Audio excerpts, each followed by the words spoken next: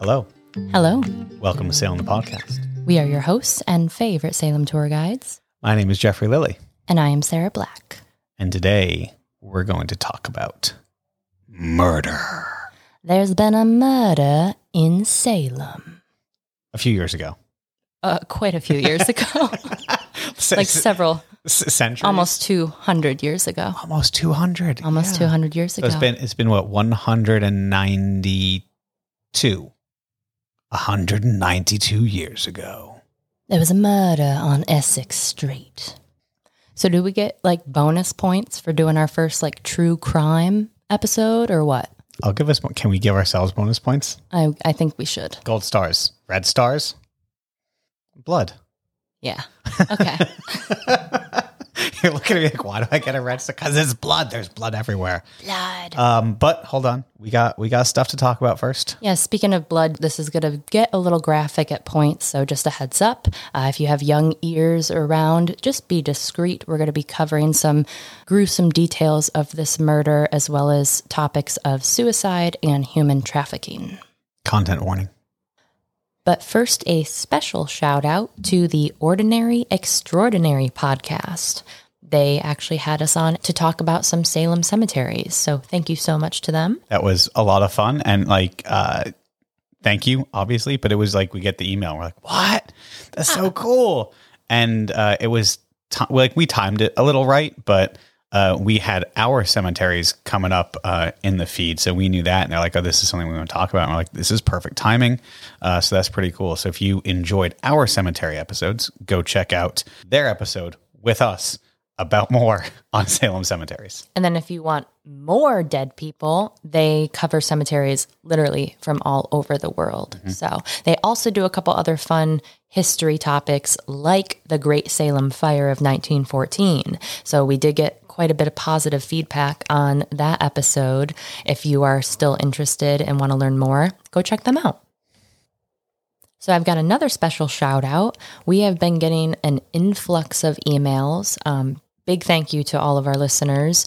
We've been getting a bunch of Salem stories, so very excited to start working those in. But one email in particular stuck out. Ready for it? Dude, is there hold on. Is there a drum roll button?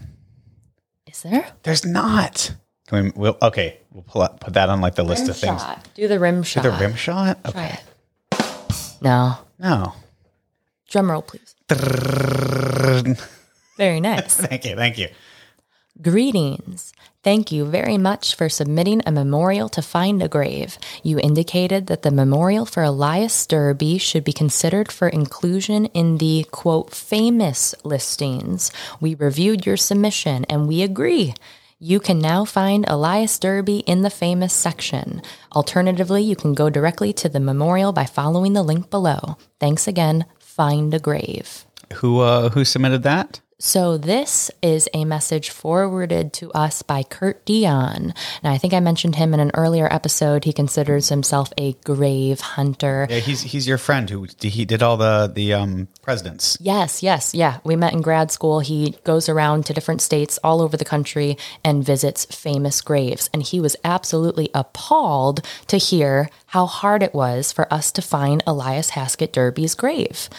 So if you guys recall back to the cemetery episode, his tomb is right in Charter Street Cemetery, but we had no idea. Mm-hmm. So Kurt took it upon himself to put together a Find a Grave listing and then reached out to Find a Grave and requested it be included in the famous section, and they granted it. Which is pretty cool. And for those of you who don't know what Find a Grave is, it's a website where you find a grave. So if you're curious about someone who you knew, someone famous, someone in your town, check that out. And it's also it's kind of like Wikipedia where you can author different pages. So if you know, you can go put in your family members. You can walk around your local cemetery or burying point and take the picture of the headstone and geolocate it to that location and then help other people out if that's something that you're want to do on a Saturday afternoon. Hey, it's a great hobby. I know people who do it. So cool. So thank you. We're making history. One other quick thing we wanted to address. We got an email from a concerned listener. And I just wanted to voice their concern and a response to that. So I'm just going to read the message. Hello, I just started listening to your podcast. I just wanted to express a concern I have. Y'all keep saying paganism and witches as though being pagan means you are a witch. All pagans are not witches, and all witches are not pagans. Please don't use the terms as synonyms. Thank you. So first off, thank you. We genuinely appreciate any sort of critique or correction. I've had to do that a couple of times, and that not only helps us, but anyone else listening. We don't want to pass on bad information, bad history, or incorrect terms. So to address that, if I have been doing that, I'm sorry if it's come across as I've been doing that. I am sorry. But what I mean when I say that are two different things, like this and that, being pagan and or Wiccan. So it's not they're the same thing. They're two things that sometimes I address together at the same time. However, if in the future I will attempt to address them more separately if we talk about them together. So again, big apologies for that. If I recall correctly, I think Angelica from Odd Meter actually corrected me on this. I had misidentified both of them as witches. Okay. But both of them identify as pagan and one identifies as a witch. So we definitely want to make sure that we're making those distinctions. And if anything, I'm really looking forward to sitting down with some local witches in town and we can really dig into this topic more. That's on the list for season 2. I put that in like air quotes, just like next year. If we're still around. Whoa. I'm just kidding. I'm kidding. Whoa, I'm going to turn your microphone off. I'm kidding. We'll be here. If you keep listening. We also got another critique about us talking a little too fast as well. So I love the feedback. I appreciate that people feel comfortable enough with us to chat about these, about their grievances or their suggestions. We appreciate it. And we appreciate you. So thanks. And we will definitely try to do better. Thanks for listening. See you later. No. Just kidding. We're not quite done. Now, though, we have tour time. Did you ever watch Jersey Shore? No. Oh, well, in it, one of the guys, whenever it's time to get ready to go out to the bars, he's like, it's t-shirt time. And then everyone starts saying, it's t-shirt time. It's this huge thing. And recently, that is what has been in my head when I think about tour time. I mean, you could be like, oh, it's tour time. It's tour time. But like ghostly, like it's haunted. Yeah. Let's just do that. Tour time. Ooh. It's tour time. So tell me about your tours. My tours. I had some fun tours. Good people, as usual. Had some listeners. I got shouted at in a good way on the street by a listener. So the gentleman, and I hope you're listening, sort of like did a wave, and I like sort of waved back. And I didn't recognize them, but like, hey, you know people, you wave back. And he's like, Jeff, Salem the podcast. And I was like, oh, cool. I was like, hi. And I'm like, in front of your listeners. Yeah. Or in front of your tour people. Yeah. And he's like, check out Salem the podcast. And shoot, I can't remember like exactly what he said. He's like, but if you're not listening to Salem the podcast, you're a bunch of chumps. And he like kept walking. Oh, that's great. Thank you. Right. And I was like, that was awesome. That like made my day. But I had some other listeners on my tour. And I know I told you that I had something cool to tell you. Yeah. So just to preface this, we were on Opus's patio and Jeffrey's like, oh, I have something to tell you. I really want to tell you. I want to tell you, but I can't. I got to save it for this. Yeah. So it's okay. So lay it on me. I need it. So this couple comes up and we're talking, oh, hey, where are you from? And her accent is distinct. She's from South Africa. Oh. And a lot of times people confuse Australian, New Zealand, Scottish, South African, right? But if you know someone who's from South Africa and you've heard that, it is very distinct. And I do. Friend of mine in Key West, she used to be my babysitter. Are you guys friends now? Like I could go down and say hi, I could call her up, but 5-8 years difference when you're, 14 and 20, and Right, then right. then you can get drinks. So but she still lives down there, Lizette, but she's from South Africa, so I was well versed with the accent. So I hear this woman, I was like, oh, cool.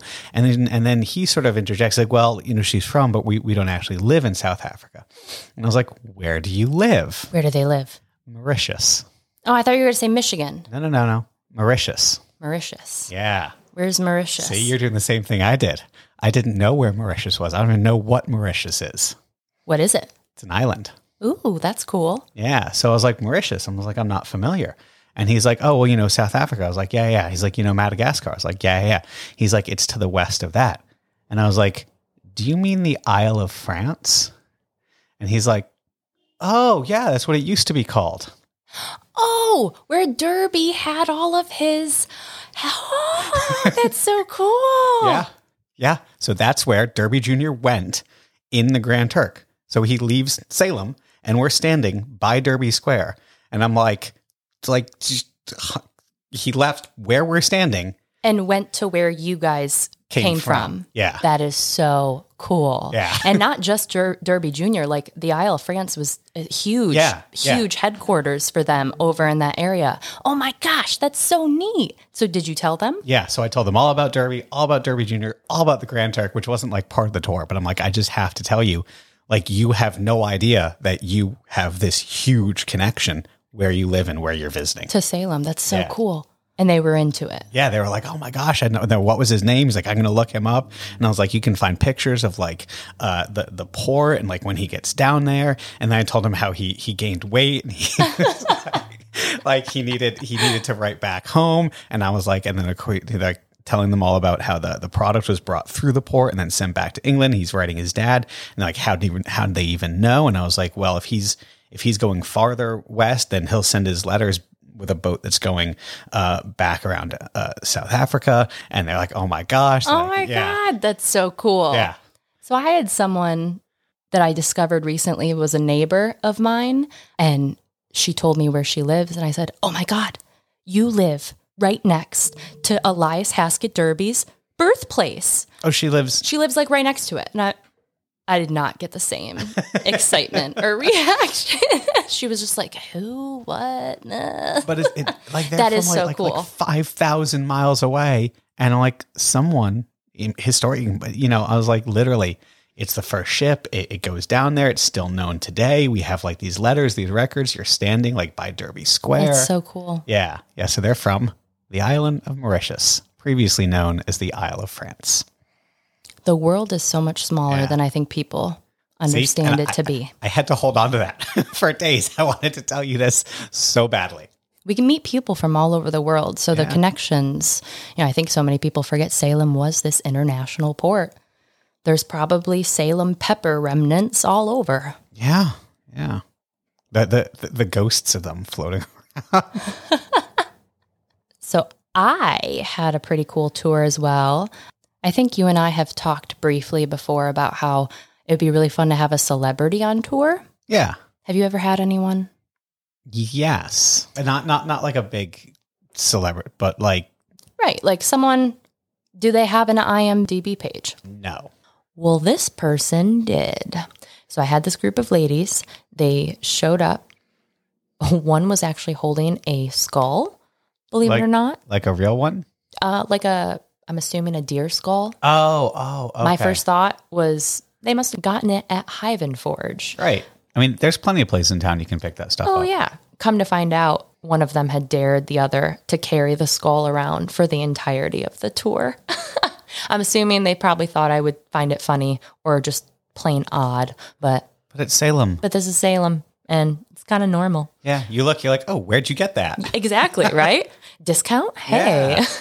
Yeah. We were just carrying a skull around the other day. Literally. Dude just whips it out of his backpack. And then the girl, can we talk about that real quick? Yeah, go ahead. So if you've seen the promo pictures with Dr. Vitka, he has this skull and we took some cute pictures and it was fun. Some guest on his tour comes up. It's a real skull. Yeah. And he's like, oh, can you hold this real quick? And I don't know what she was like. She was a teenager. Yeah. Without batting an eye, Just grabs it. And is just holding on to the skull. Doesn't even like look at it or ask if it's personally. I know you guys like your skulls. It's still weird for me to hold a human skull. Like didn't even skip a beat. This girl just like held. I was like, she probably didn't think it was real. You don't come across real human skulls very often. I guess. I don't know. But anyway. So one of these ladies turned out to be Valerie Curry.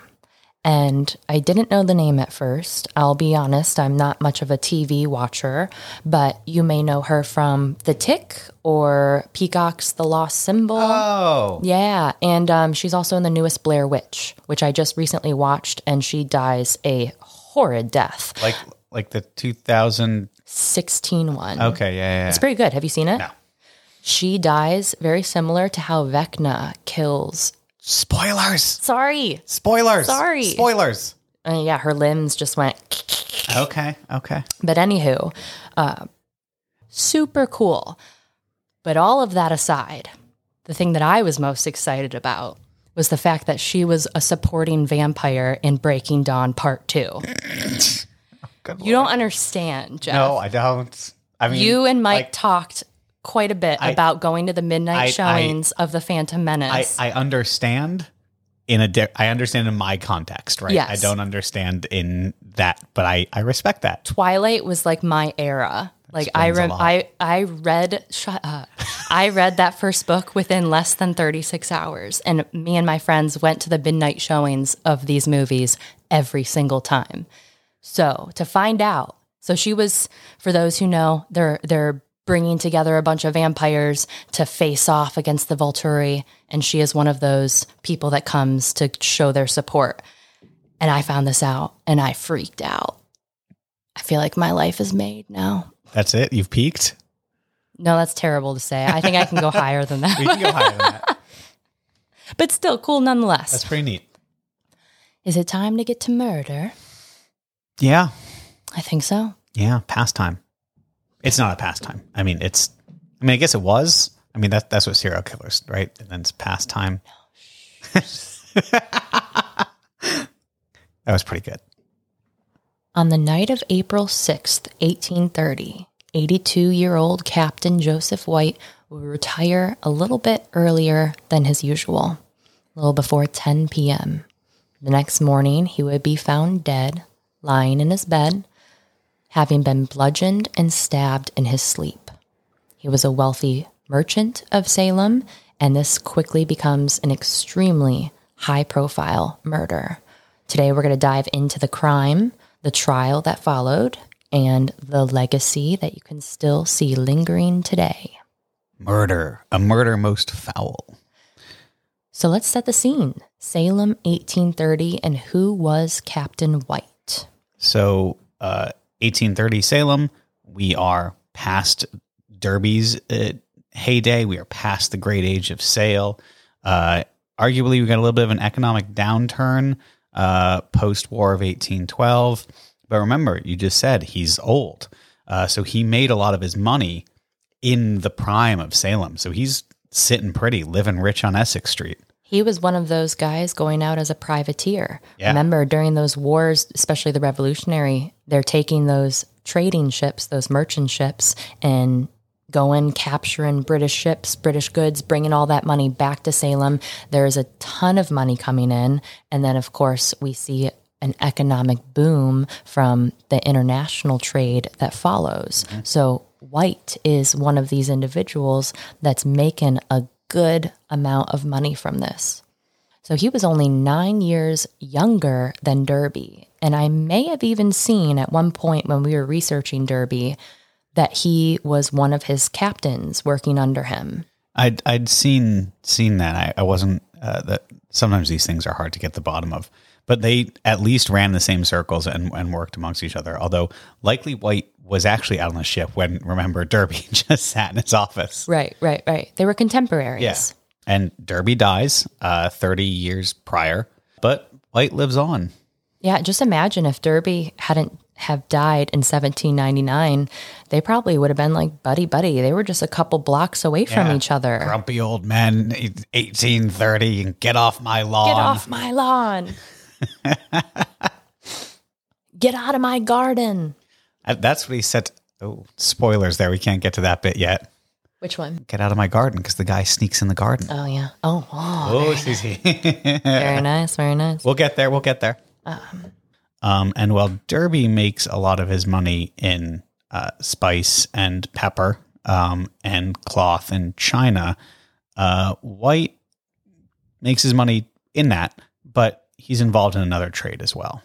So Captain Joseph White was actually well known for being involved in the slave trade, and not just known for it, but boasted of it.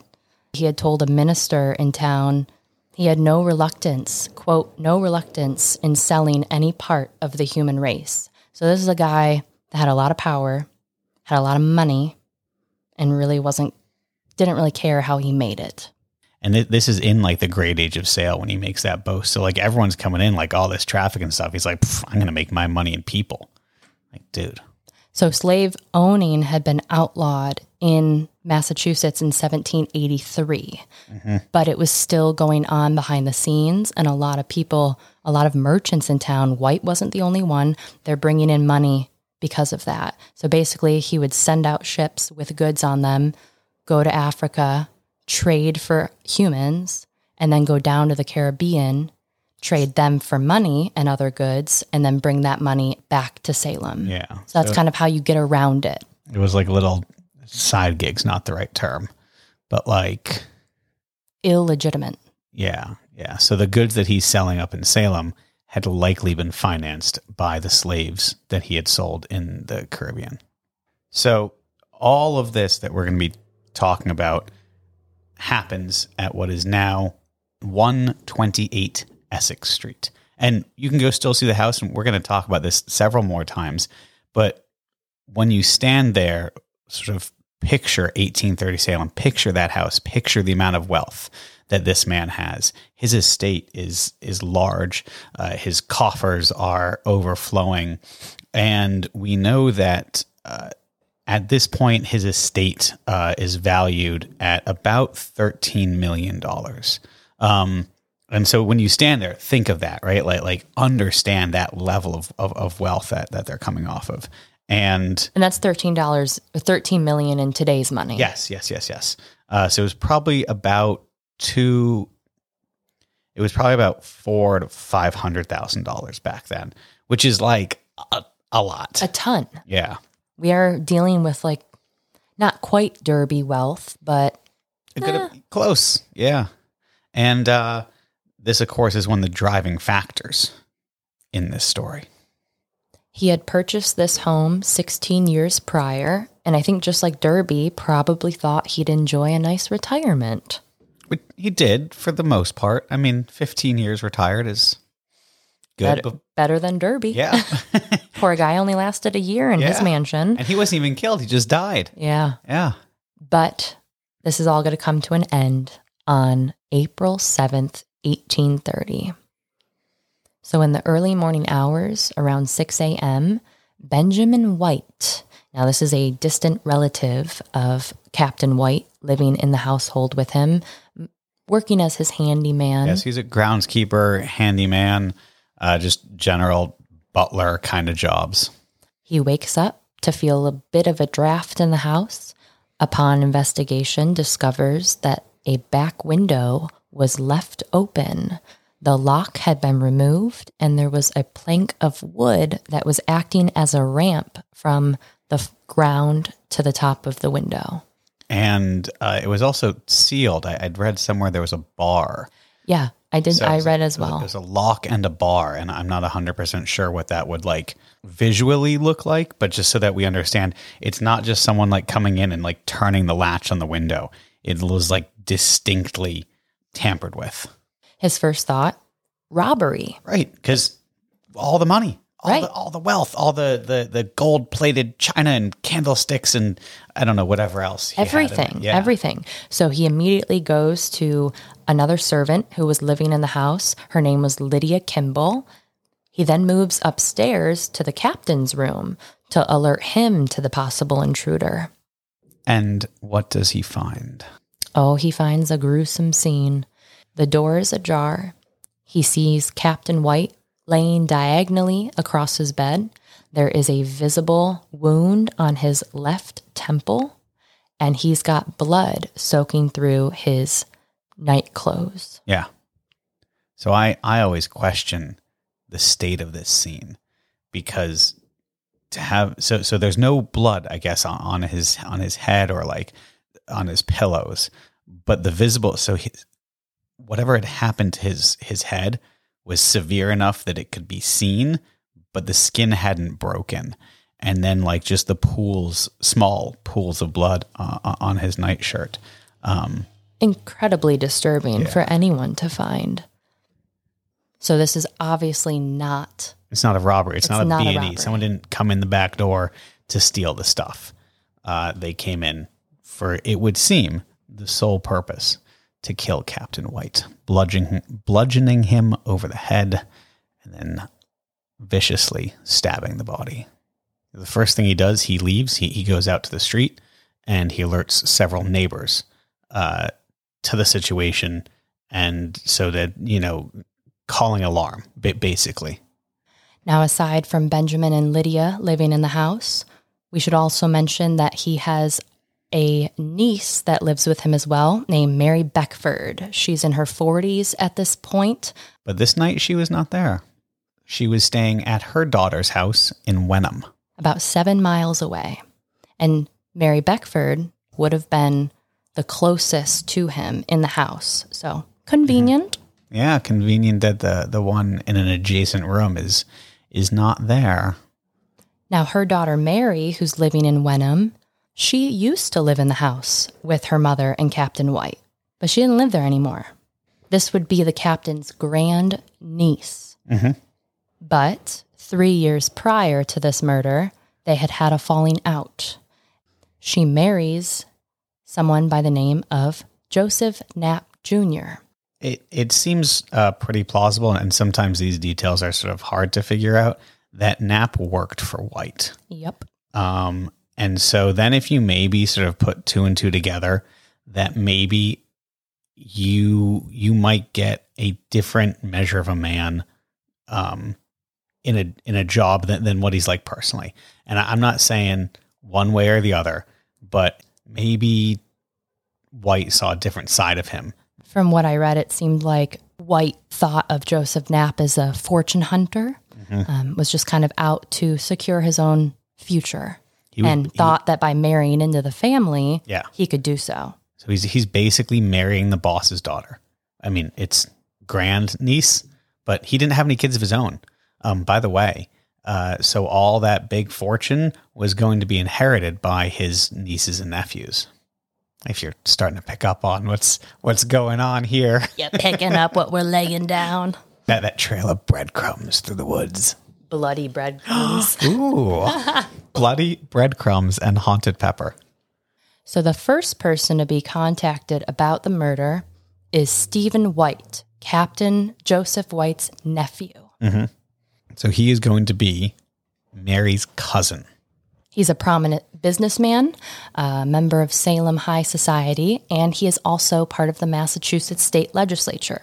So this is like a big deal already because Captain White is such a wealthy, well-known person in town, but he also has a lot of high-level familial connections. It's going to blow up very quickly. And we're going to see this come into play more and more as we delve into the story. Stephen White calls upon Samuel Johnson of Salem. He was a physician.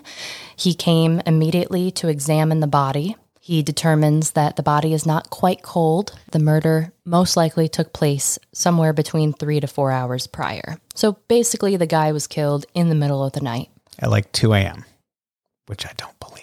Midnight to 2, somewhere around there.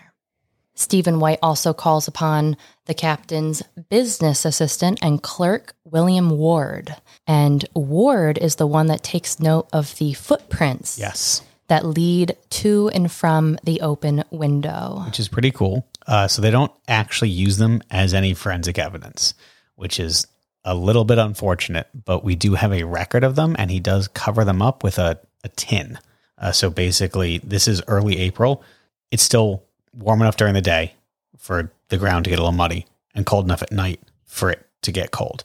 So someone has made like a squishing sound, you like that, in the mud, and left their footprints. He makes note of them, conceals them, but that's about all they do, which is a bit unfortunate. And there are some articles that I've read that dinosaur people. Paleontologists? No, the archaeologists are. Paleontologists are dinosaur people. Yes, but that's not the word I was looking for. But thank you. Have used plaster or have been using plaster to like mold and cast things already. So that is a thing that has been used. But not in the context of criminal investigations. Right. Forensics is just in its infancy at this point. So it's really cool to see like someone make a note of forensic evidence, but they don't know enough to like. But that's a quick, easy way to rule out people in the house too. Yeah. You just make sure that their feet don't match that foot, and then there you go. How big were Stephen's feet? Bigger or smaller? He's not the guy. Samuel Johnson, the physician, is also the one that conducts the autopsy. There's actually 2 autopsies that are done, both in front of a coroner's jury, people assigned to help determine what caused the death and if it was indeed a murder. So in the first autopsy, they identify a major blow to the head and 13 stab wounds near the heart. Which I've always loved, and I know like every time I say this on tour, I know that you say you love it on tour. No. I love this narrative. Okay, and I know that on tour, like every night when I say he was stabbed 13 times, like there's got to be an inkling of people just don't believe me because it's 13, right? Lucky number 13. You're in Salem. You're talking about a murder guy who stabbed 13 times. You're like, no. That's what you make up.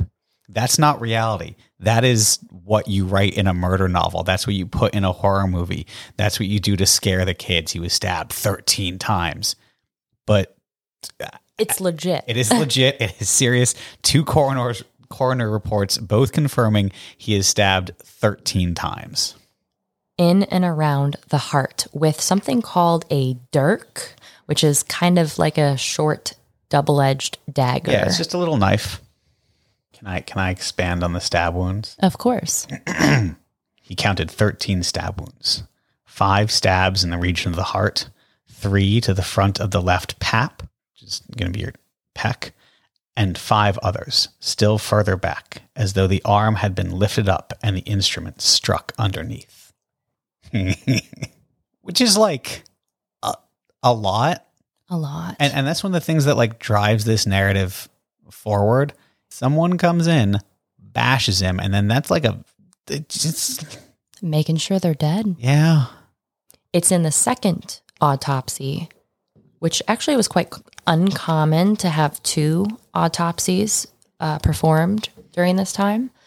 But it's during the second autopsy that they establish the blow to the head, which would have been likely done with a large club of some sort.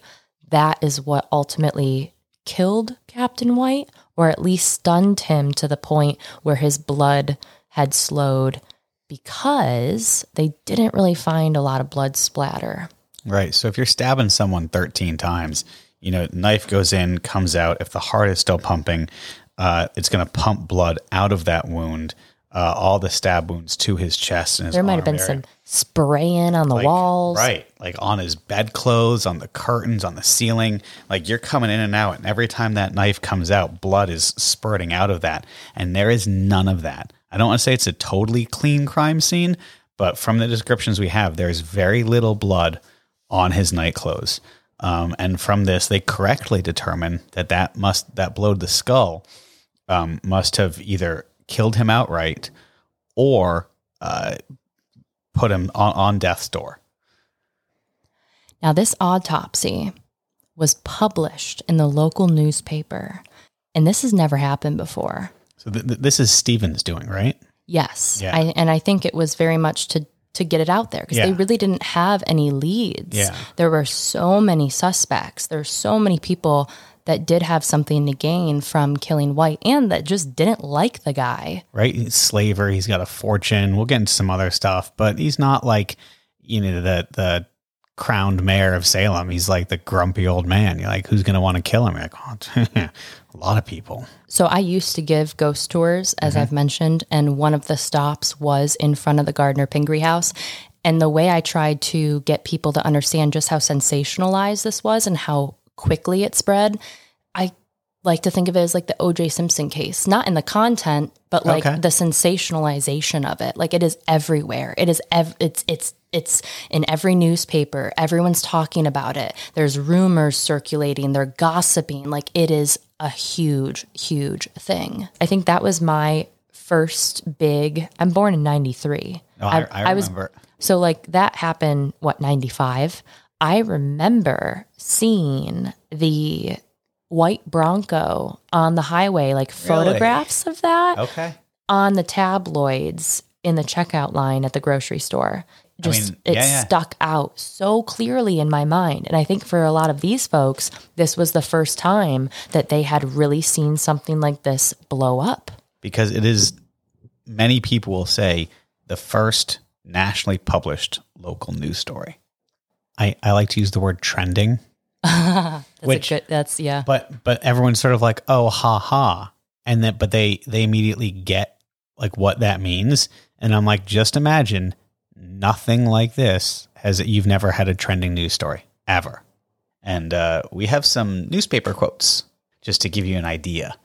Yeah. Let's hear some of those headlines. Well, I think the most famous one comes from the Rhode Island American.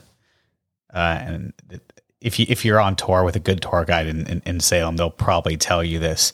And it is Salem forever stained with blood, blood, blood. Ooh. Right, but that's real. The New Hampshire Patriot was an assassination of almost unexampled atrocity. The Pittsfield Sun, one of the most deliberate and horrible murders the annals of crime in this country can furnish. So Pittsfield being Western Mass. Yeah. So we've got... Literally, I think, and I could be wrong, Pittsfield is the last town before you hit New York. So from one end of Massachusetts to the other. And down to Rhode Island. Yeah. I'm sure it made its way all over New England.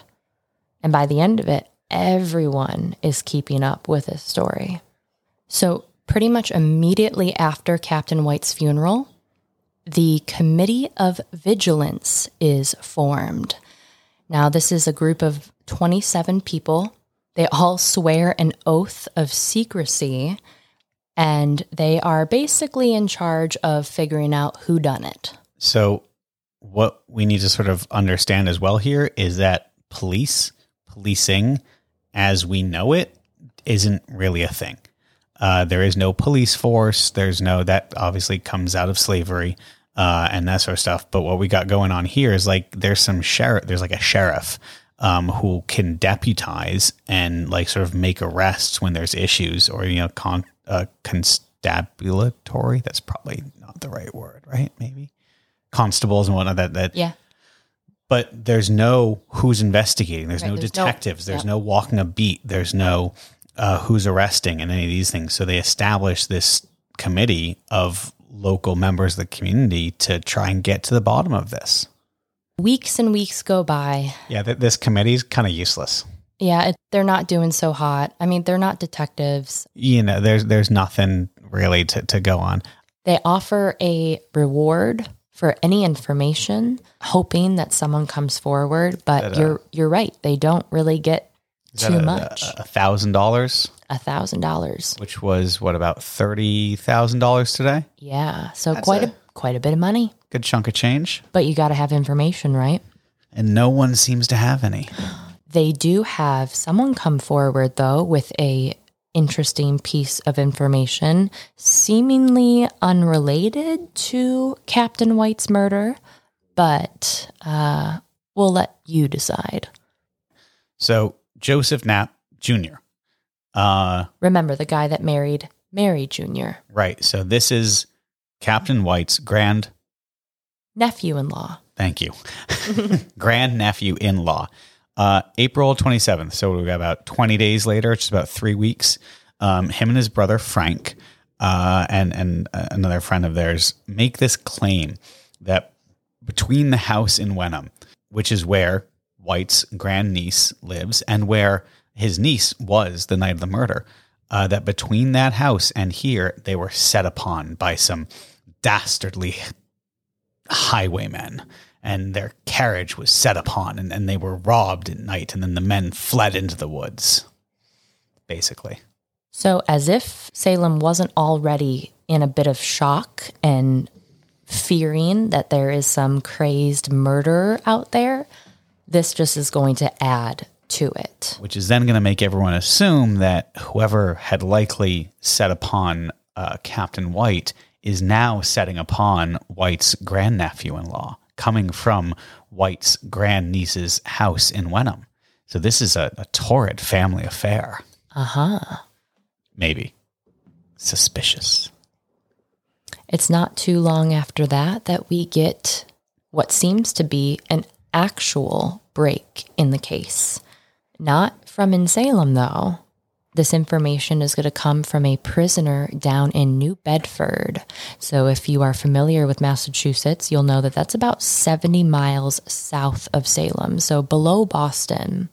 There was a gentleman that went by the name of Hatch. He was a petty thief imprisoned there, and he claimed to have information on Captain White's murderers. So Stephen White, Captain White's nephew, and who's kind of funding this vigilance committee, he receives a letter from a jailer down in New Bedford claiming that this petty thief Hatch had information on the crime. Mm-hmm. He had overheard, while he was frequenting some gambling houses, that two brothers, Richard and George Crowninshield, were discussing a crime that they were going to commit against Captain White back in February. And the plot thickens. They get the letter, and the Committee of Vigilance actually brings Hatch up to Salem to testify before a grand jury, and he tells them that Richard and George Crowninshield are discussing this.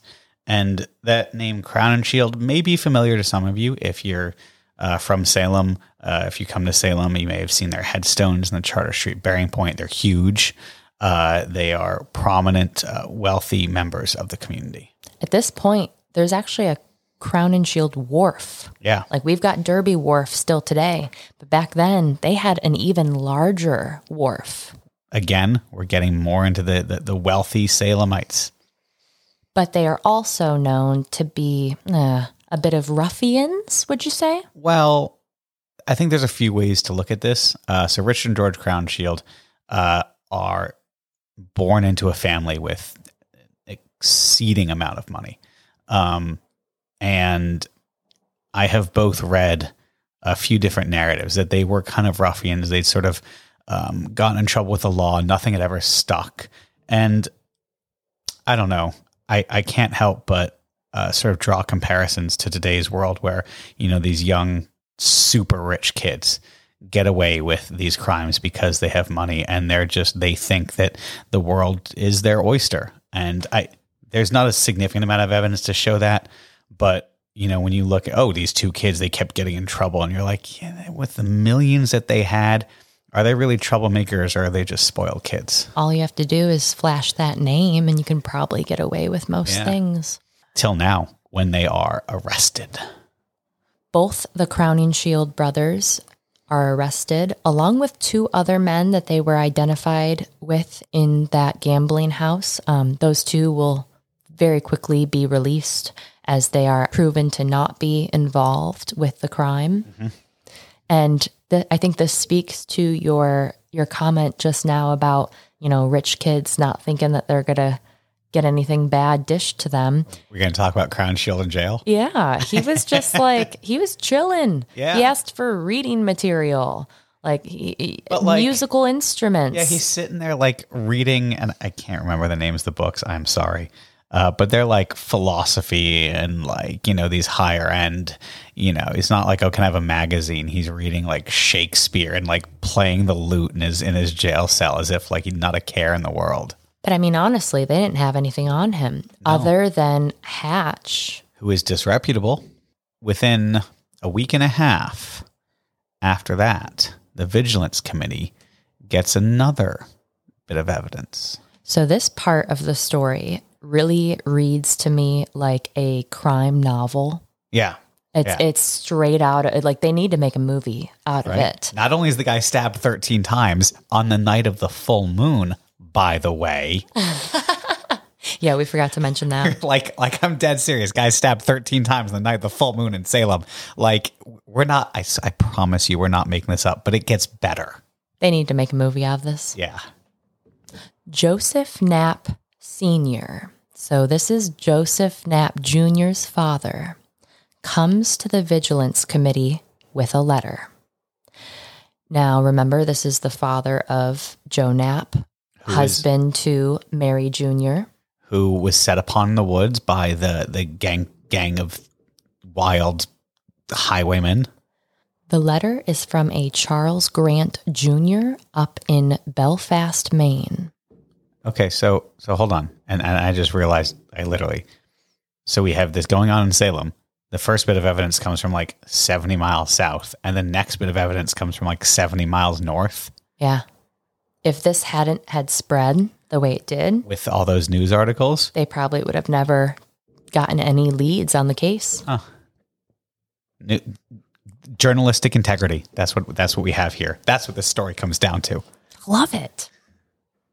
So the letter reads, "Dear Sir, I have taken the pen at this time to address an utter stranger, and strange as it may seem to you, it is for the purpose of requesting the loan of $350, for which I can give you no security but my word, and in this case consider this to be sufficient. My call for money at this time is pressing, or I would not trouble you. But with that sum, I have the prospect of turning it to so much advantage as to be able to refund it with interest in the course of 6 months." Hold on. So he's asking for money, this tune of $350,000 alone. He's going to invest it and then return. Yes. Okay. Just trying to understand. "At all events, I think it will be for your interest to comply with my request, and that sounded like a threat." Oh, it gets more threatening. Okay. "And that immediately, that is, not to put off any longer than you receive this. Then set down and enclose me the money with as much dispatch as possible for your own interest." Of course. "This, sir, is my advice. And if you do not comply with it, the short period between now and November will convince you that you have denied a request, the granting of which will never injure you, the refusal of which will ruin you. Are you surprised at this assertion? Rest assured that I make it reserving to myself the reasons and a series of facts which are founded on such a bottom as will bid defiance to property or quality. It is useless for me to enter into a discussion of facts which must inevitably harrow up your soul. No, I will merely tell you that I am acquainted with your brother Frank, and also the business that he was transacting for you on the 2nd of April last, and that I think that you were very extravagant in giving $1,000 to the person that would execute the business for you. But you know best about that. You see that such things will leak out." Okay, hold on. So he knows. He knows. Like that sounds like some real detailed insider information. And he's turning around and he's saying, "I know everything you've done, so pay me or else." I love how he calls it a loan. Yeah, he's like, and says he'll pay it back. Which I've always found a little weird, but it's definitely like I'd suggest you loan me some money or else some people might get some information. I think it's still technically blackmail. Oh no, it's unequivocally blackmail. He's just right. It's weird because it is like unequivocally blackmail, but he's also writing it from like a casual point of view, like, oh, well, it would be in your best interest, but I know where you were or else. So it kind of bounces between like this real threatening and this real kind of casual. It's not kind of cheeky at times. It's not like The Godfather was like, oh, you could, do me a favor. And everyone just knows what the favor is. He's like, you could do me a favor of lending me this money or else. Mm-hmm. Oh, just wait. Last line or last paragraph. Okay. To conclude, sir, I will inform you that there is a gentleman of my acquaintance in Salem that will observe that you do not leave town before the 1st of June, giving you sufficient time between now and then to comply with my request. And if I do not receive a line from you, together with the above sum, before the 2nd of this month, I shall wait upon you with an assistant. I have said enough to convince you of my knowledge and merely inform you that you can, when you answer, be as brief as possible. Direct yours to Charles Grant Jr. of Prospect, Maine. So basically, he's saying, give me this money. Or else. Or else. And if you don't, I've got someone watching you. That's like a little creepy, but hey. So this letter was addressed to Joseph Knapp Sr., but given the context clues and, quote, your brother Frank, I think we can deduce that this was meant for Joseph Knapp Jr. So clearly, and I know I get confused. I know, I don't want to say I know this inside and out, but I'm pretty well versed in this whole thing. And we're sitting here, Frank, Mary, Crown, White. And so I find it very easily that Mr. Charles Grant Jr. may have just left the junior off, or maybe the dad had just opened it, not even like paying it. Oh, no, Mr. Knapp. Okay, pick it up. That's to me. And he sees this and he goes, wait a minute, Frank brother, not Frank son. That's clearly. And given everything that's going on, everyone is on a high alert. Yeah. So he immediately goes to Wenham, confronts his two sons about it. What is this nonsense? I received this letter in the mail and rah, rah, rah, rah. And what does Joseph Knapp Jr. tell him to do? Probably like the stupidest thing. Okay, well, we all know, if you haven't figured, we all know what the stupidest thing that he did was. But maybe like the second most stupid thing is he's just like, oh, well, why don't you just pass that to the Committee of Vigilance? And you're like, of all the choices you could have. Yeah, if you haven't already figured out yet, he has some ties to this murder. Yeah. And at this moment, he could have just buried that letter.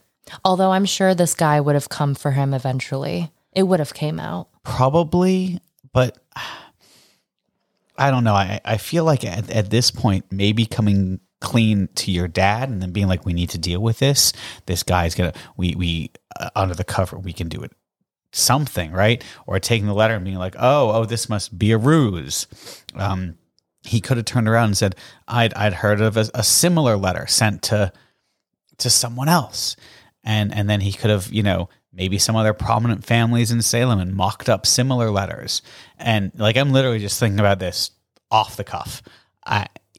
But to turn around and to turn over this letter to the Committee of Vigilance, I would say is inevitably his undoing. The next few bits of information all happen sort of within the same time. So just bear with us chronologically.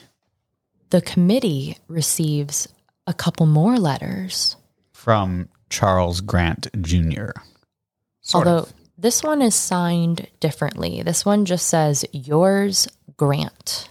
And then the second one just says, Grant. So the first one seems eloquent, Grant Jr., etc. Then this one's just yours, Grant. And the next one's just Grant. Is he's getting more frustrated? And the first letter is a bit more extensive. Yeah. These two are shorter. And that first letter came in on the 15th and is dated the 12th of May. These ones are dated the 12th and 13th. So right around the same time. Don't be suspicious. Gentlemen of the Committee of Vigilance, hearing that you have taken up 4 men on suspicion of being concerned in the murder of Mr. White, I think it time to inform you that Stephen White came to me one night and told me if I would remove the old gentleman, he would give me $5,000. That's a lot of money. But hold on. That's slightly in contrary to the previous letter. That is a total 180 from the previous. Didn't he say $1,000 in the previous letter? He said $350 in the previous letter. He was asking for $350, but he said that. Oh no, never mind. He said that he had overheard that he was going to pay someone $1,000 to do this. So now he's saying that. Now we're talking about Stephen White. Hold on, how much is that? $150,000? Yep, about that. Oh. He said he was afraid he would alter his will if he lived any longer. I told him I would do it, but I was afeared to go into the house. So he said he would go with me, and he would try to get into the house in the evening and open the window. He said he was afraid he would alter his will if he lived any longer. I told him I would do it, but I was afeared to go into the house. So he said he would go with me, and he would try to get into the house in the evening and open the window. We had an open window. I know. This all sounds very familiar. Interesting. Would then go home and go to bed and meet me again about 11. I found him, and we both went into his chamber. Oh, interesting that the second autopsy said perhaps there's 2 men. I struck him on the head with a heavy piece of lead, and then stabbed him with a dirk.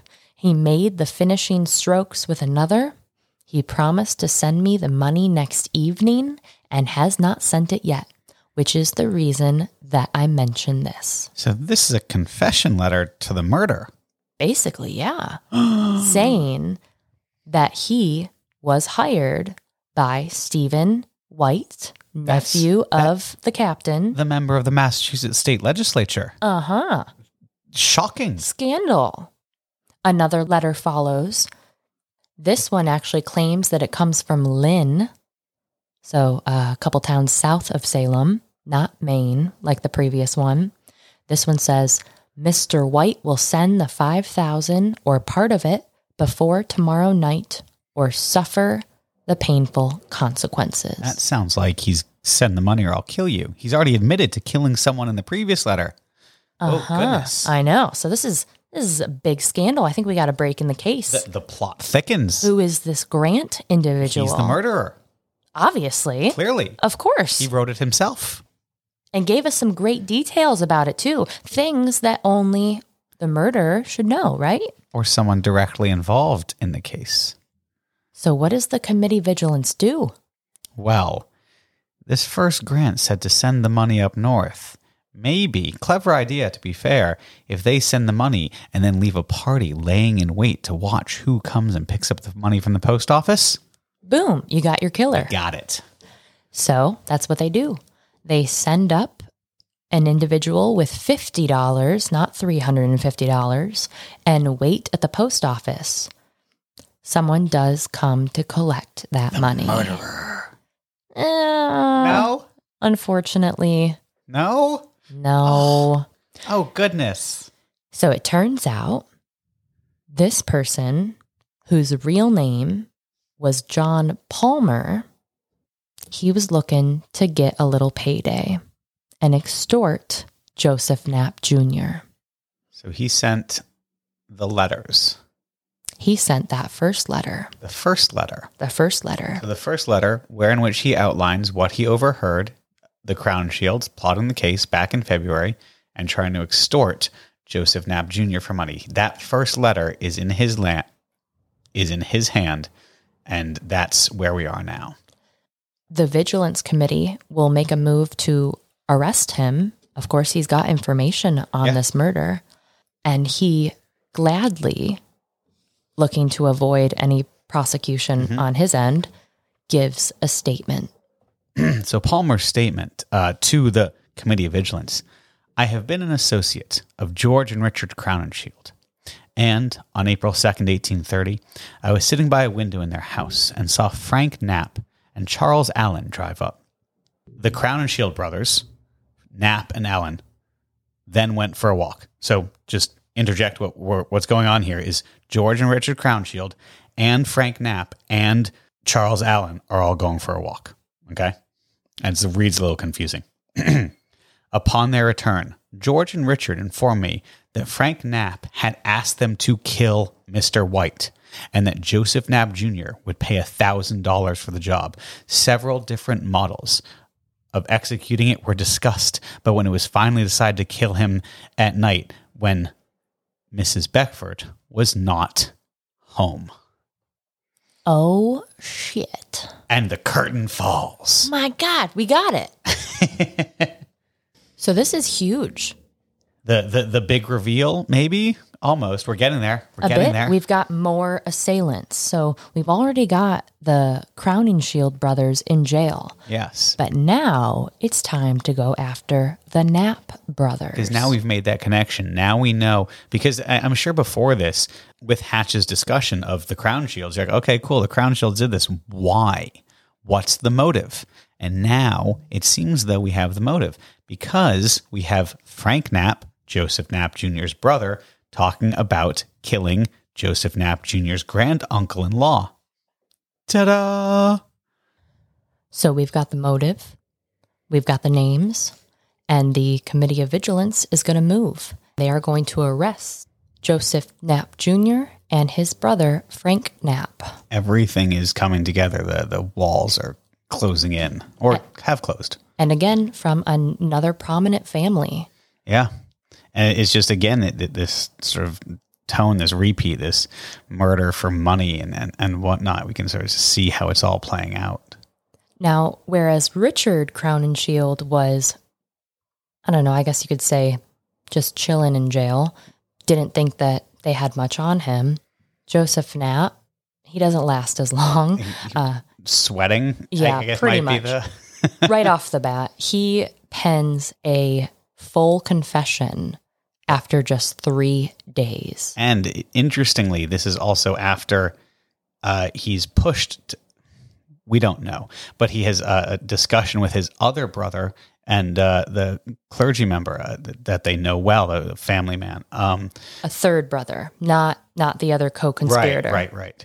And it's after discussing with the brother and the clergy member that he writes the confession. He is also promised not promised, but sort of suggested, thank you, that he will likely get a pardon if he turns state's evidence. So basically, his brother and the member of the clergy who likely have discussed this with, I don't know, probably people in the court system. Right. Someone that they're like, hey, man, listen, this is what you got to do. You got to come clean. You got to confess. If you come up with a confession, you roll on the Crowninshields.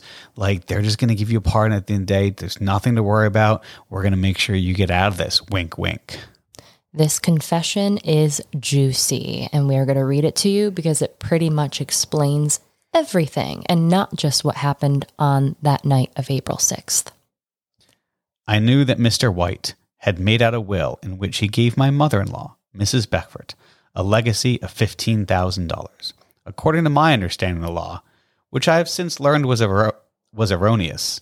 And hold on, I just got to pause here. Within the first 2 lines of his confession, we get down to the whole reason that this happened, and it's literally a mistake. He's like, oh, whoops, my understanding of the law was wrong, so I went out and killed a guy, and now here we all are. If he had just double checked. So he went on to say, I believed she would get $200,000 if no will was found. So his assumption was if Captain White dies without a will, that fortune will sizable. Just split down the middle. To both Stephen White and Mary Beckford, which hopefully eventually, I don't know how long he expected it to take to get to him, but he assumed that would eventually trickle down to him. Yeah. So we continue. I therefore decided to steal the will and have Mr. White assassinated. 4 days before the murder, I was in Mr. White's chamber, and procuring the key to his iron chest, I took his will and carried it home, burning it several days later. My brother Frank negotiated with Richard Crownshield, who agreed to do the deed for $1,000. The night of April 6th was finally decided upon, and I persuaded my mother-in-law to spend a few days with my wife at Wenham. So now we know why Mary Beckford was not in the house. Ta-da! I believe this is what they would consider first-degree murder in modern day, because it is completely planned out. Premeditated? Yep. Thank you. Look at us. We're like experts. Investigators. Just kidding. On the 6th, I visited Mr. White's home, to which I always had access, and unfastened the window at the back of the rear parlor. That day, Crowninshield showed me the bludgeon and dagger with which the murder was to be committed. Crowninshield and my brother Frank met at 10 o'clock that night by appointment and proceeded to a spot where they could observe the movements in White's mansion. It was a beautiful moonlight night. Aww.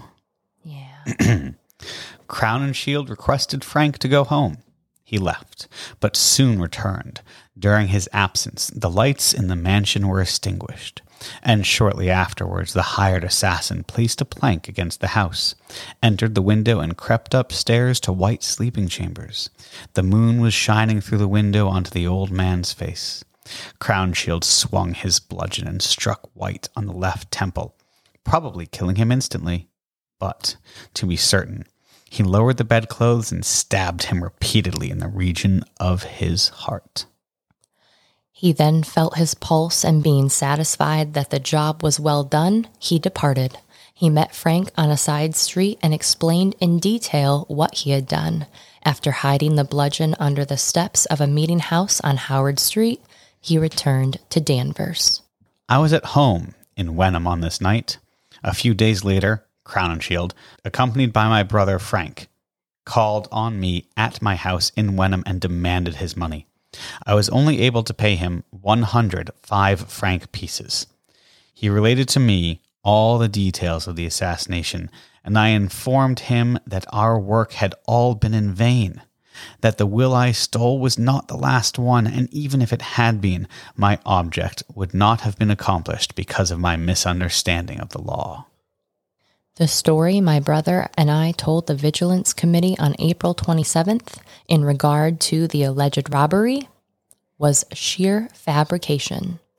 It was I who wrote the 2 anonymous letters. Boom. Done. That's it. That's the entire everything. Not just the night of the murder, but we've got him planning, scheming, admitting to the fact that he tried to steer them in the wrong direction. That he lied. He did the forged letters. What the other people did. Where the murder weapon was. We've got it all. Now, one kind of really cool thing about this is the 105 franc pieces that he pays him with. So in some of the back research of this, we learned he had acquired this money and that franc pieces were somewhat rare, and he had them stored in the bank. Now, for those of you who are local to Salem, and for some of you listening, you may be familiar with 11 Central Street. The Deal Marcus building was originally opened as a bank. So in 1830, this was the first bank of Salem. So he may have put them in there. I'm like 99% sure he put them in there. Would that have been the vault that we were in? Yes, the back secret bank vault. Oh my gosh. Yes. So for the owners of Deal Marcus, Chris and Erica, when you go out into your garden and relax in your bank vault, know that is where murder money was kept. Scandal. I just had a visual of Captain White's ghost leaving the Gardner Pingree house and like kind of wandering down Essex Street and then coming down Central to haunt Deal Marcus. Yeah. I can only imagine they had to go up those stairs into that building to get the literal blood money for the murder from the bank vault. we so often just forget the where we walk and who's walked there before us. Very cool tidbit. Following Knapp's confession, this then drives Crown and Shield to an unfortunate end. Things are going to take a complete turn on June 15th. Richard Crowninshield is found hanging dead in his cell. It appeared that he had committed suicide by way of tying 2 silk handkerchiefs together. Now, I say it appeared because I think this is still debated today. I would come on the side of he was either murdered or coerced into killing himself. One of the two.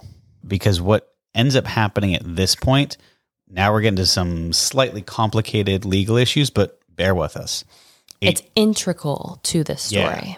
Yeah. It's like the foundation of everything that happens next. In the Commonwealth of Massachusetts in 1830, you could not bring to trial or try someone for an accessory to a crime without having found guilty the principal of that crime. So with no principal murderer, you cannot bring an accessory to murder. And as Richard Crowninshield is the principal murderer, if he's gone, everyone else who's a quote-unquote accessory, in theory, should not be able to be prosecuted. So there is this idea that floats around that he may have taken his own life to save his brother in particular, and possibly even the Knapp brothers, which I'm not a huge fan of that angle because the dude literally just threw him under the bus completely. Right. Without this confession, I don't think Richard would have ever done this. No. I am on the side of him taking his own life, whether it was to save his brother's life, possibly, or just because Richard sounds kind of like, I don't know, kind of a cocky guy.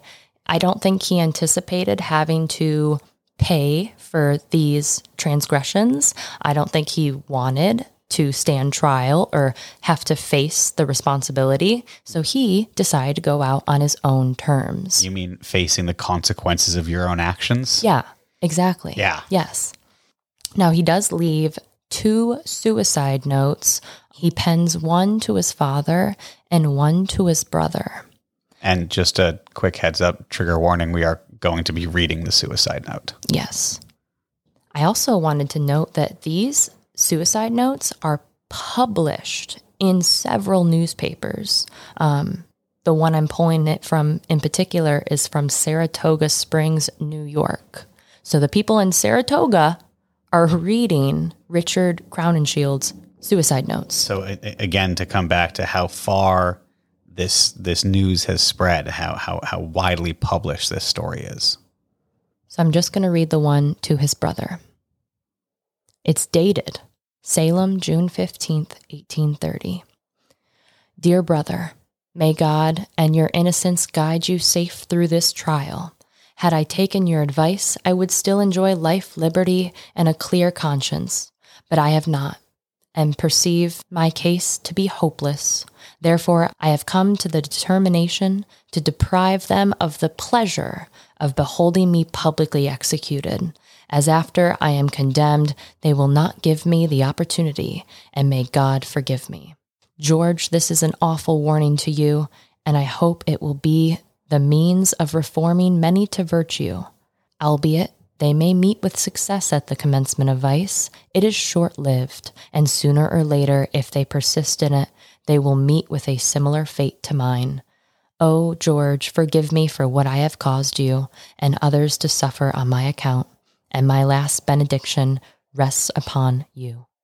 A long, a last adieu. Richard Crowninshield, Jr. It's heavy. It is. And I can see in there where we get that narrative of sort of taking his own life to save his brother. So I guess that might actually be a correct sort of term to use. It's not in the legal sense. It's so that his brother gets a stark warning to like shape up.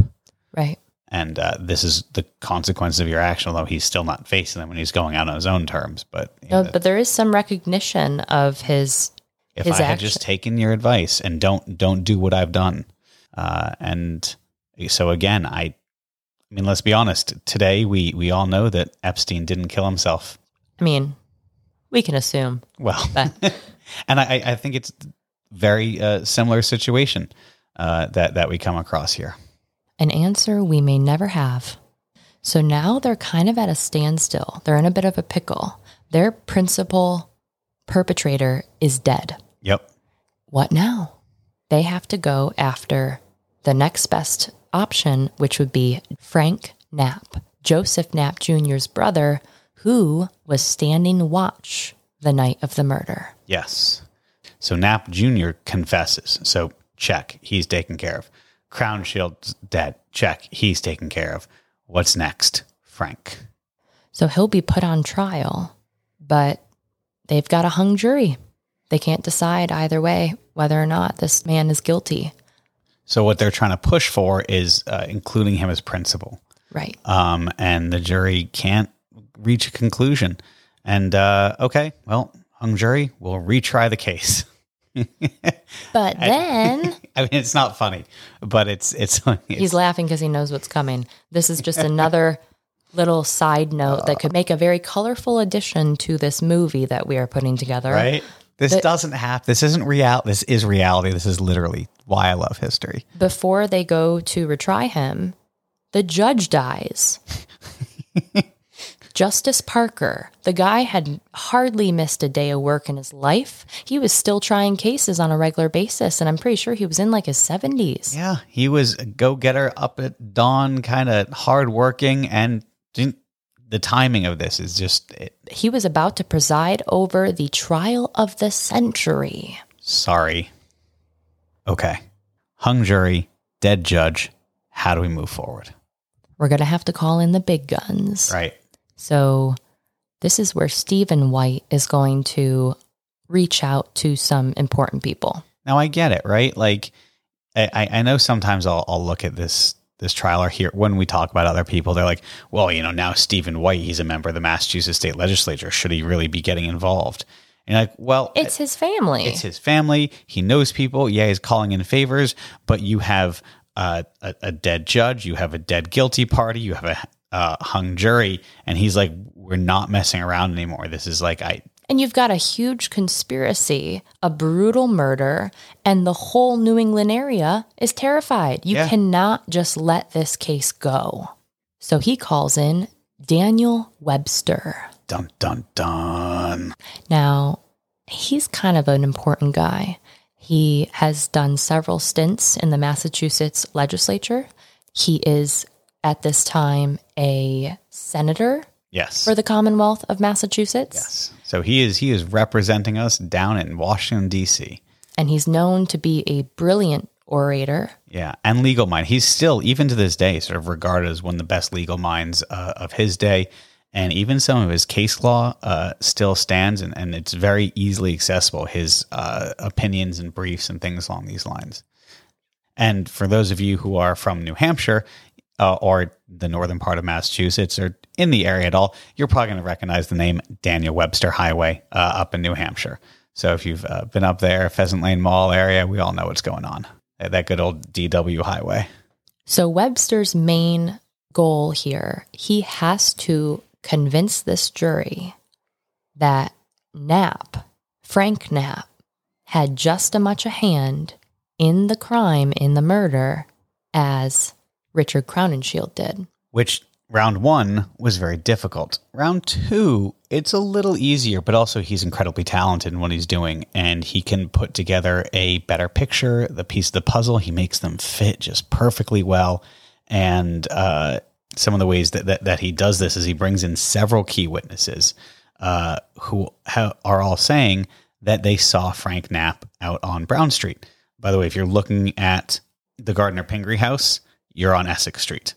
If you walk behind it all the way, the road that effectively, like the Roger Conant statue is on that goes down to the parking lot, that's Brown Street. So that's where they're claiming that Knapp was.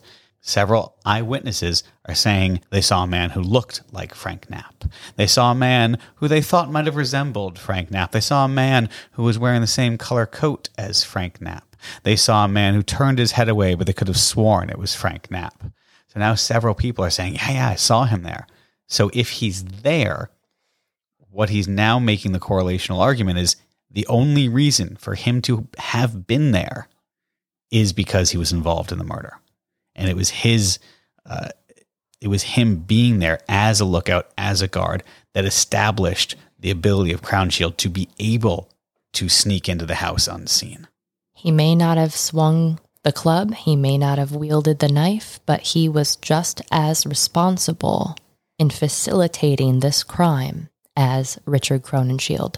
And thus he deserves that label of principal perpetrator. Yep. And if Daniel Webster is able to do this, well, then they can actually go after John Knapp Jr. as well. Yeah. And the case is long, and it's very well thought out and planned and perceived, and it is impeccable legal definition argument. We're going to pull a little bit from Daniel Webster's opening statement to the jury. Gentlemen, it is a most extraordinary case. In some respects, it has hardly a precedent anywhere, certainly none in our New England history. This bloody drama exhibited no suddenly excited, ungovernable rage. The actors in it were not surprised by any lion-like temptation springing upon their virtue and overcoming it before resistance could begin. Nor did they do the deed to glut savage vengeance or satiate long-settled and deadly hate. It was a cool, calculated, money-making murder. It was all hire and salary, not revenge. It was the weighing of money against life, the counting of so many pieces of silver against so many ounces of blood. Now, we should note that Daniel Webster has never tried a criminal case like this before. He is always on the defense side, and he even opens and lets them know he's never even tried a case affecting life before, in a case where someone has died. So this is his first go at this, and he's coming out guns blazing. And I guess one of the reasons that he liked the defense is because the defendable position. He can make that case, make that argument, and he finds the way to do a very similar styled thing in the prosecution. And I find it somewhat funny that the case that arguably he is most known for is the one that was outside of his wheelhouse. An aged man without an enemy in the world, in his own house and in his own bed, is made the victim of a butchery for mere pay. Truly, here is a lesson for painters and poets. Whoever shall hereafter draw the portrait of murder, if he will show it as it has been exhibited, where such examples was last to have been looked for in the very bosom of our New England society, let him not give in the grim visage of Moloch, the brow knitted by revenge, the face black with settled hate, and the bloodshot eyes emitting livid fires of malice. Let him draw, rather, a decorous, smooth-faced, bloodless demon, a picture in repose rather than an action, not so much an example of human nature in its depravity and in its paroxysms of crime, as an infernal being, a fiend, in the ordinary display and development of his character. Ooh, chilling. I can only imagine what it must have been like sitting in that courtroom listening to this man as he describes this situation. Well, we do know, because it wasn't just the murder that took over the headlines in all those newspapers, but this court case in particular. People were coming from all over New England to Salem to witness Daniel Webster's argument. Daniel Webster, also known as Black Dan. What a nickname. Right? Right? Get this. Okay. My dad's name is Dan. Dan Black. Dan Black. It's Black Dan. You just got to start calling him that. So cool. That's it. He doesn't know yet. Like, hey, Black Dan, what's up? Hi, Dad. But yes, Black Dan, for his fervor in the courtroom. He earns that nickname because of his gaze, relentless gaze. We'll definitely be linking a photo of him in the show notes because that furrowed brow, those narrowed eyes. He is intense looking. Yeah. Yeah. Can you imagine you're sitting there and he just sort of looks across the courtroom, eyes narrowing, just like, you're like, oh. I wish we could hear his voice. Oh, right? I wonder if there's 1830. Nope. No. Not a chance. Yeah. But yes, it was that commanding presence, that intense gaze. The New Hampshire Patriot and States Gazette will also call him, quote, the immortal Daniel. Ooh. I feel like, I don't know what that is. The immortal Daniel. Isn't that great? That's kind of cool. My dad's going to be like, I want that on a t-shirt. A Christmas present. There you go. There You're we done. go. Sorted. With Webster's face on it. Yeah. We'll continue.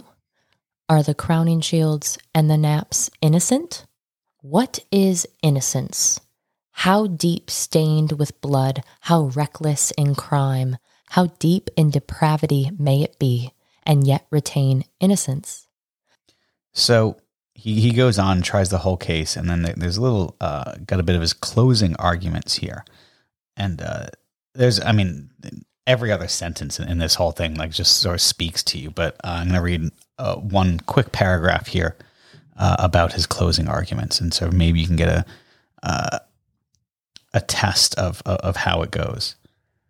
Your verdict, it is true, may endanger the prisoner's life, but then it is to save others' lives. If the prisoner's guilt has been shown and proved beyond reasonable doubt, you will convict him. If such reasonable doubts of guilt still remain, you will acquit him. You are the judges of the whole case. You owe a duty to the public, as well as the prisoner. At the bar, you cannot presume to be wiser than the law. Your duty is plain, straightforward one. Doubtless, we would all judge him in mercy. Towards him, an individual, the law indicates no hostility. But towards him, if proved to be a murderer, the law and the oaths you have taken, the public justice, demand that you do your duty. I've never done jury duty before, but like, I really hope that it's like that. I don't think it's ever like that. They don't talk like that anymore, do they? No, it's not. This is. With consciences satisfied with the discharge of duty, no consequences can harm you. There is no evil that we cannot face or fly from, but the consciousness of duty disregarded. Signed, Black Dan. He did so good. He did. He did so good. And he did so good that they do find Knapp guilty on principle. After just like 5 hours of deliberation, we've been at this for months now.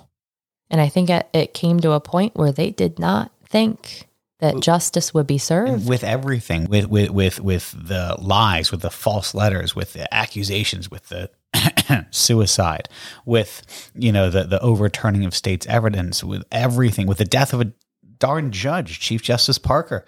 And now, 5 hours. Frank Knapp is found guilty and is sentenced to death. He will be executed at the Salem jail on September 28th, 1830. So we've got 2 down. Richard Crowninshield and Frank Knapp. Yes, are both dead. George Crowninshield is going to be released. Yes. Now, why is that, Jeffrey? Because he had an alibi. He was busy that night, preoccupied with some presumably lovely young ladies whose time he was paying for. I think you said this was your one of your favorite little snippets that you came across during this. It's like, oh, he's found it. No, he has an alibi. He has an alibi. He has an alibi. And then looking at some of Daniel Webster's works, it turns out that he has an alibi from a woman who confirmed that he was with another woman that evening. And when you read it, you're like, oh, way better than murder. Well, can you imagine? Like, I just play it over in my head, right? You're like, oh yeah, hey bro, what are you up to? Yeah, I'm gonna go bash this guy's skull in. You? Oh yeah, I'm gonna go hook up with with this woman. And so that's how the two brothers spend their night. One covered in blood, one with a prostitute. I thought you were gonna say covered. I don't know if we can leave that in for our young listeners. So all who is left is Joseph Knapp Jr., the guy who orchestrated the whole thing. Mm-hmm. He has to see the writing on the wall at this point. He'd lost his chance. He'd had state's evidence. He'd turned on everyone else. Now he's like, no, I'm going to give it up. Now his brother's dead. Now the conspirators, one's dead, one's free. He knows what's coming. Joseph Knapp Jr.'s trial is going to begin on November 9th. And of course, Daniel Webster will be there for that one as well. And this one isn't as sensationalized, really, because in the first one, Webster sort of does the job and sort of sets that new legal precedent. And then he sort of, uses the fact that he just won for what he was trying to argue already, which makes what he's trying to argue easier. Right. And then also you have that whole weird hoop to jump through. You've got a principal conspirator charged. Yes. Yeah. Now you can do the accessory. Yeah. Yeah. He pleads not guilty, of course, but he will be inevitably found guilty at the end of it and is sentenced to die on December 31st of that year. New Year's Eve. Interestingly enough, for those of you who have taken a tour of Salem, walked around Salem, familiar with Salem, the old location of Bit Bar, the jail, was where they were hanged, and they were both hanged from the same gallows. The first time I read that, I was a little confused. Hanged from the same gallows, and I was like, at the same time? I'm like, that doesn't make, what's going on? Like the two brothers? Yeah. So like the first thing I read about it, it was just the way it was phrased a little, seemed like they'd hanged at the same time. But no, they're 3 months apart. Yeah, I can't even imagine what he was thinking at that point. Just got to be kicking yourself. And all of this. You screwed up. Like a small legal misunderstanding. He thought he was going to get $200K, not 15. Misread the law. Hired some idiot to kill your granduncle-in-law. Whoops. And threw the whole town into a tizzy. Now, earlier, you had said what I wouldn't give to know what those folks in the courtroom were feeling or thinking watching Daniel Webster speak. Yeah. We do have some insight. People from all over New England, reporters, were coming into the courtroom. I read somewhere that reporters are coming up from New York City. Yeah. So and that's like New York City in like early 1800s. If any of you have watched like Gilded Age on what is that, Amazon or whatever, imagine these reporters coming all the way up to Salem to see Black Dan. John Nichol, a British literary critic, wrote, "The terrible power of this speech and its main interests lie in the winding chain of evidence, link by link, coil by coil, round the murderer and his accomplices. One seems to hear the bones of the victim crack under the grasp of a boa constrictor." That's good too. I feel like we've lost some literary skill in the past. Oh, 100%. People were recognizing how significant this legal argument was. A prominent lawyer and statesman by the name of Samuel McCall said the speech was, quote, "the greatest argument ever addressed to a jury." Man, come on, Hollywood. Pick this one up. Netflix, you got it. What's going on? Gold star, Black Dan. Right? We're dropping the ball. Black Dan and Haunted Pepper or something. I don't know. Black Dan and Black Gold. Black Dan and Black. Oh, that's Salem's history for you. In a nutshell. Right? In a peppercorn. Oh, that was horrible. I love it. So that just about rounds out sort of the whole trial narrative. But there's loose ends isn't the right word. There's other things that we're going to move on to. So first, let's bring it into the modern era. Yeah, let's talk about legacy. I think the best legacy, the coolest legacy, one of my most favorite, is in the Peabody Essex Museum. It is, I think, did I say that this was my favorite item in the museum? I think I did. I think, and I still stand by that. Yeah. I think I stared at it for like a solid 3 to 5 minutes. I don't know why. It's like, I love true crime. I'm not sure I'm sure there are other things like this in other places. Like, this cannot be the only thing like this, but it's unique. So if you go into the Peabody Essex Museum, you can go to the Salem Stories exhibit. And inside that exhibit, in one of the little vignettes they've put together, it is filled with memorabilia about this case. The crowning jewel of which is the club that was used to hit Captain White over the head with. That 2-foot club with the lead inside. That was hand carved for this murder. Sits in the Peabody Essex Museum. They still have it. And it is next to the confession. It is next to a wanted poster and next to a drawing and a painting of some of the gentlemen involved as well. Which are all very cool, right? You're like, look at all these literal pieces of history.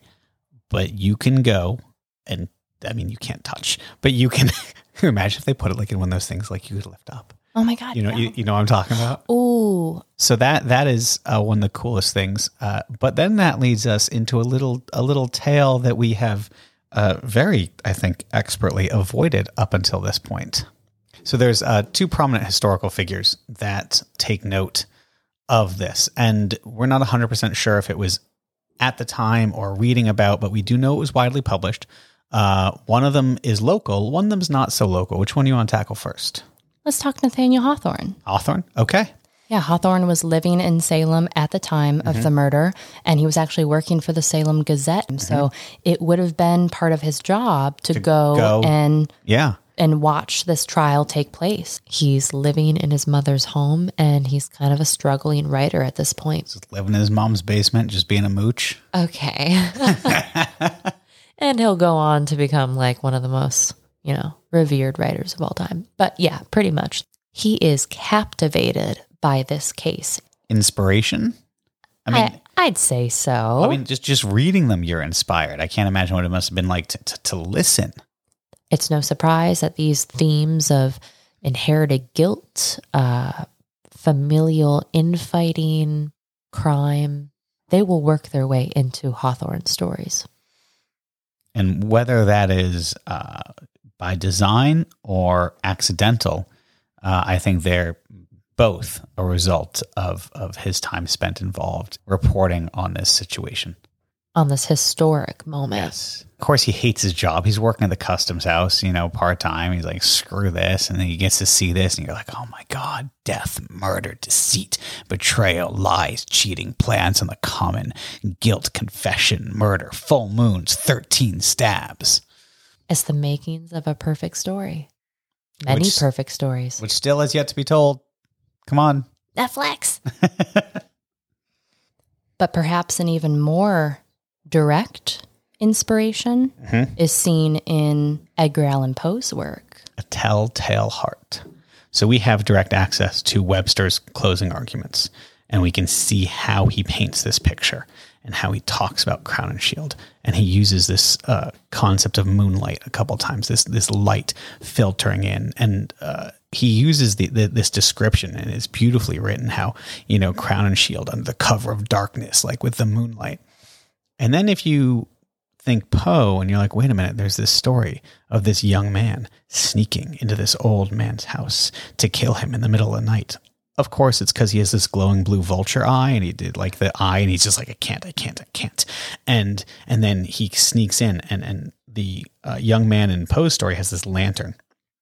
And there's several times where Poe describes him as cracking it to give himself this bit of light to guide his way. And there's several times almost verbatim that Poe copies Webster's transcript. And then in addition to that, there is this need to confess, which we see in both of their works. How, Knapp. I was going to say directly related to Knapp's confession and his willingness to just divulge all this information. Mm-hmm. So we can see all of this. So if you're sitting here and you're like, oh, this murder, and like, oh my gosh, a telltale heart, a scarlet letter, it all rings true. I mean, what better place to derive the worst characteristics of humanity than from one of the pages of history? Yeah. But with that, I will offer one other small critique. If any of you out there have been on a tour in Salem, have heard a rumor that perhaps the murder house, the Gardner Pingree house where Captain Joseph White had his skull bashed in, was the inspiration behind the board game Clue. You're wrong. Sorry. And which I will be the first to admit, that was one of my first, most vivid memories I have of coming to Salem and hearing that story being put out in front of the Gardner Pingree house. Almost all the tours stop there and they tell the story of this murder. But then oftentimes it does divulge into a discussion of that's what I used to call it. Yeah. And I'm kicking myself. Yeah. I'm kicking myself for it. I remember distinctly that Mrs. White was inspired by Captain White. Right. Colonel Mustard, that was actually, if you look at the Gardner Pingree house today, there is a mustard colored house that sits right next to the Gardner Pingree house, which is called the Cronin Shield Bentley house. Yes. And I had been told that that's where the murderers lived. Same. And that is where they get the idea from Colonel Mustard. They just kind of, changed the wording a little bit. That's amazing. And then I've even heard it go even further. Mrs. Peacock is just a variation of Peabody and like the Peabody family and how they're just a rich family. None of that. So I really dug in to try to find, was Miss White around? Was that character around before any of Clue was formed? And it was. It was part of the original Cluedo cast but of course, of characters. Clue's invented in England. Right. Cluedo. Yeah. And real quick, it's conceived by a gentleman during World War II. He's taking shelter from the bombings in the London Blitz, and he makes a board game that is reflective of a game, a parlor murder mystery game he used to play as a kid. Once the war's over, he patents that with a company called Wadsworth. And then shortly thereafter, a company called the Parker Brothers picks it up and transforms it into Clue. Mm-hmm. I wanted to make sure that this White character, Mrs. White, Colonel Mustard, these did not exist. These were not created from these characters. Yeah. So they were, in fact, part of the original game. Nurse White, as she was originally called, and Colonel Yellow, which would eventually be transformed into Colonel Mustard. But the Parker brothers are from Salem.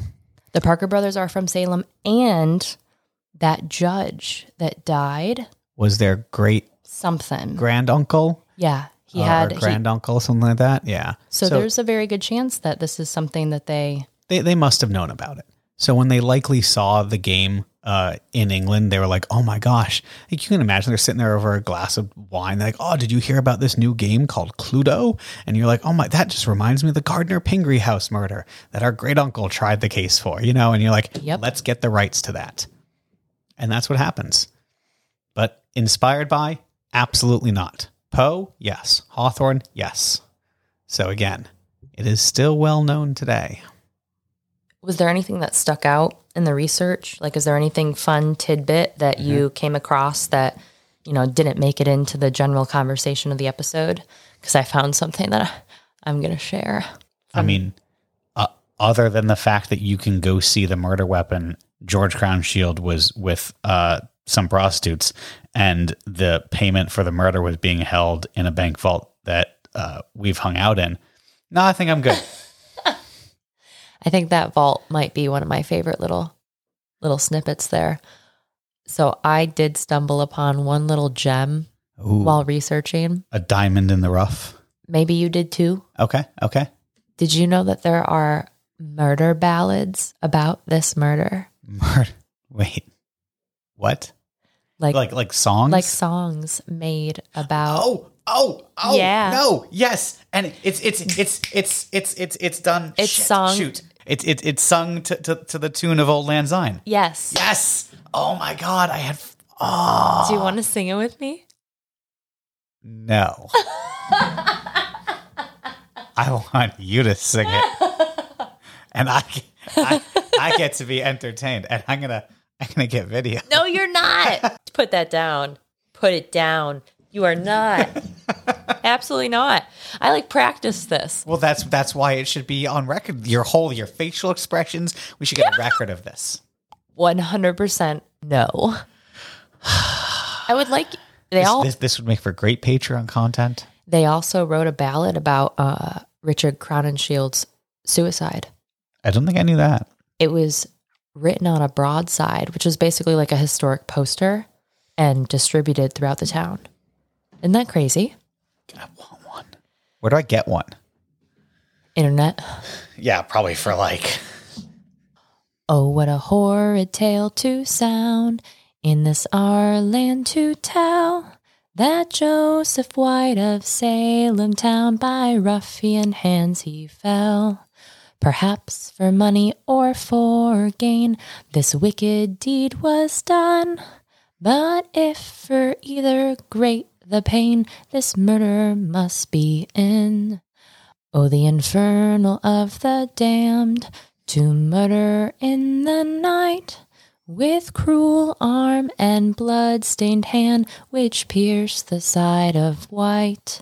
Thou hardened-hearted monster devil, to thrust the dirk of death, you will be placed upon the level, for time will stop your breath. Well then. It's pretty good, right? Round of applause to Miss Sarah Black over here. Thank you very much for that lovely rendition. Oh, I forgot. There's another stanza. Yeah, I'm just going to leave that one out. So I think the goal, and I'm just going to throw this out there for those of you listening, any other tour guide in Salem, I think we should all try and learn the tune. And if at any point we come together to celebrate, we can sing the ballad of Captain Joseph White. I kind of love that idea. I love that. We should do that. Right? A challenge issued, gauntlet thrown. Now, that was only 3 stanzas from the original. I believe it was 10 stanzas long. Okay, maybe not 10. Yeah, no. I don't even know if we can track down the full amount. This came from American Murder Ballads and Their Stories by Olive Woolley Burt, which came out in 1958. And I think she took some liberties on what she wanted to include. I would love to get my hands on one of those books, but they are a little pricey. Yeah, I just looked on Amazon. The hardcover, $300. Yeah. No. But I mean, murder ballads. I know. She also includes the one about Crownshield's death. Oh, man. We're going to have a rousing good New Year. What are you doing for New Year, Sarah? Let's sing murder ballads. I'm in. The song is over. The story's over. Who done it? We know. It was Richard Crownshield. Not with the candlestick. It was Richard Crownshield with a club in the bedroom. Poor old Captain White. Maybe be nicer just to the people around you, and they won't come and try and kill you. And also don't be a slave trader. Yeah. Just generic advice for life. I hope we were able to expand a little bit on this story for all of you listeners. I know I have heard it pretty much since I started coming to Salem, so it was a pleasure really digging in. It was. I know that previous to doing this, I'd had a few things wrong, and it's just because it gets so complicated. It is so complicated, yeah. But it's the names, really. The Richards and the Whites and the Josephs and the Marys. And all the snags, the red herrings. Right? Who done it? The letter and the grant and the Joseph Jenkins Frank Francis Jr. Sr. Whatever. So we hope you enjoyed our first little dip into Salem true crime. It was the first, but it will hardly be the last. Thanks for listening.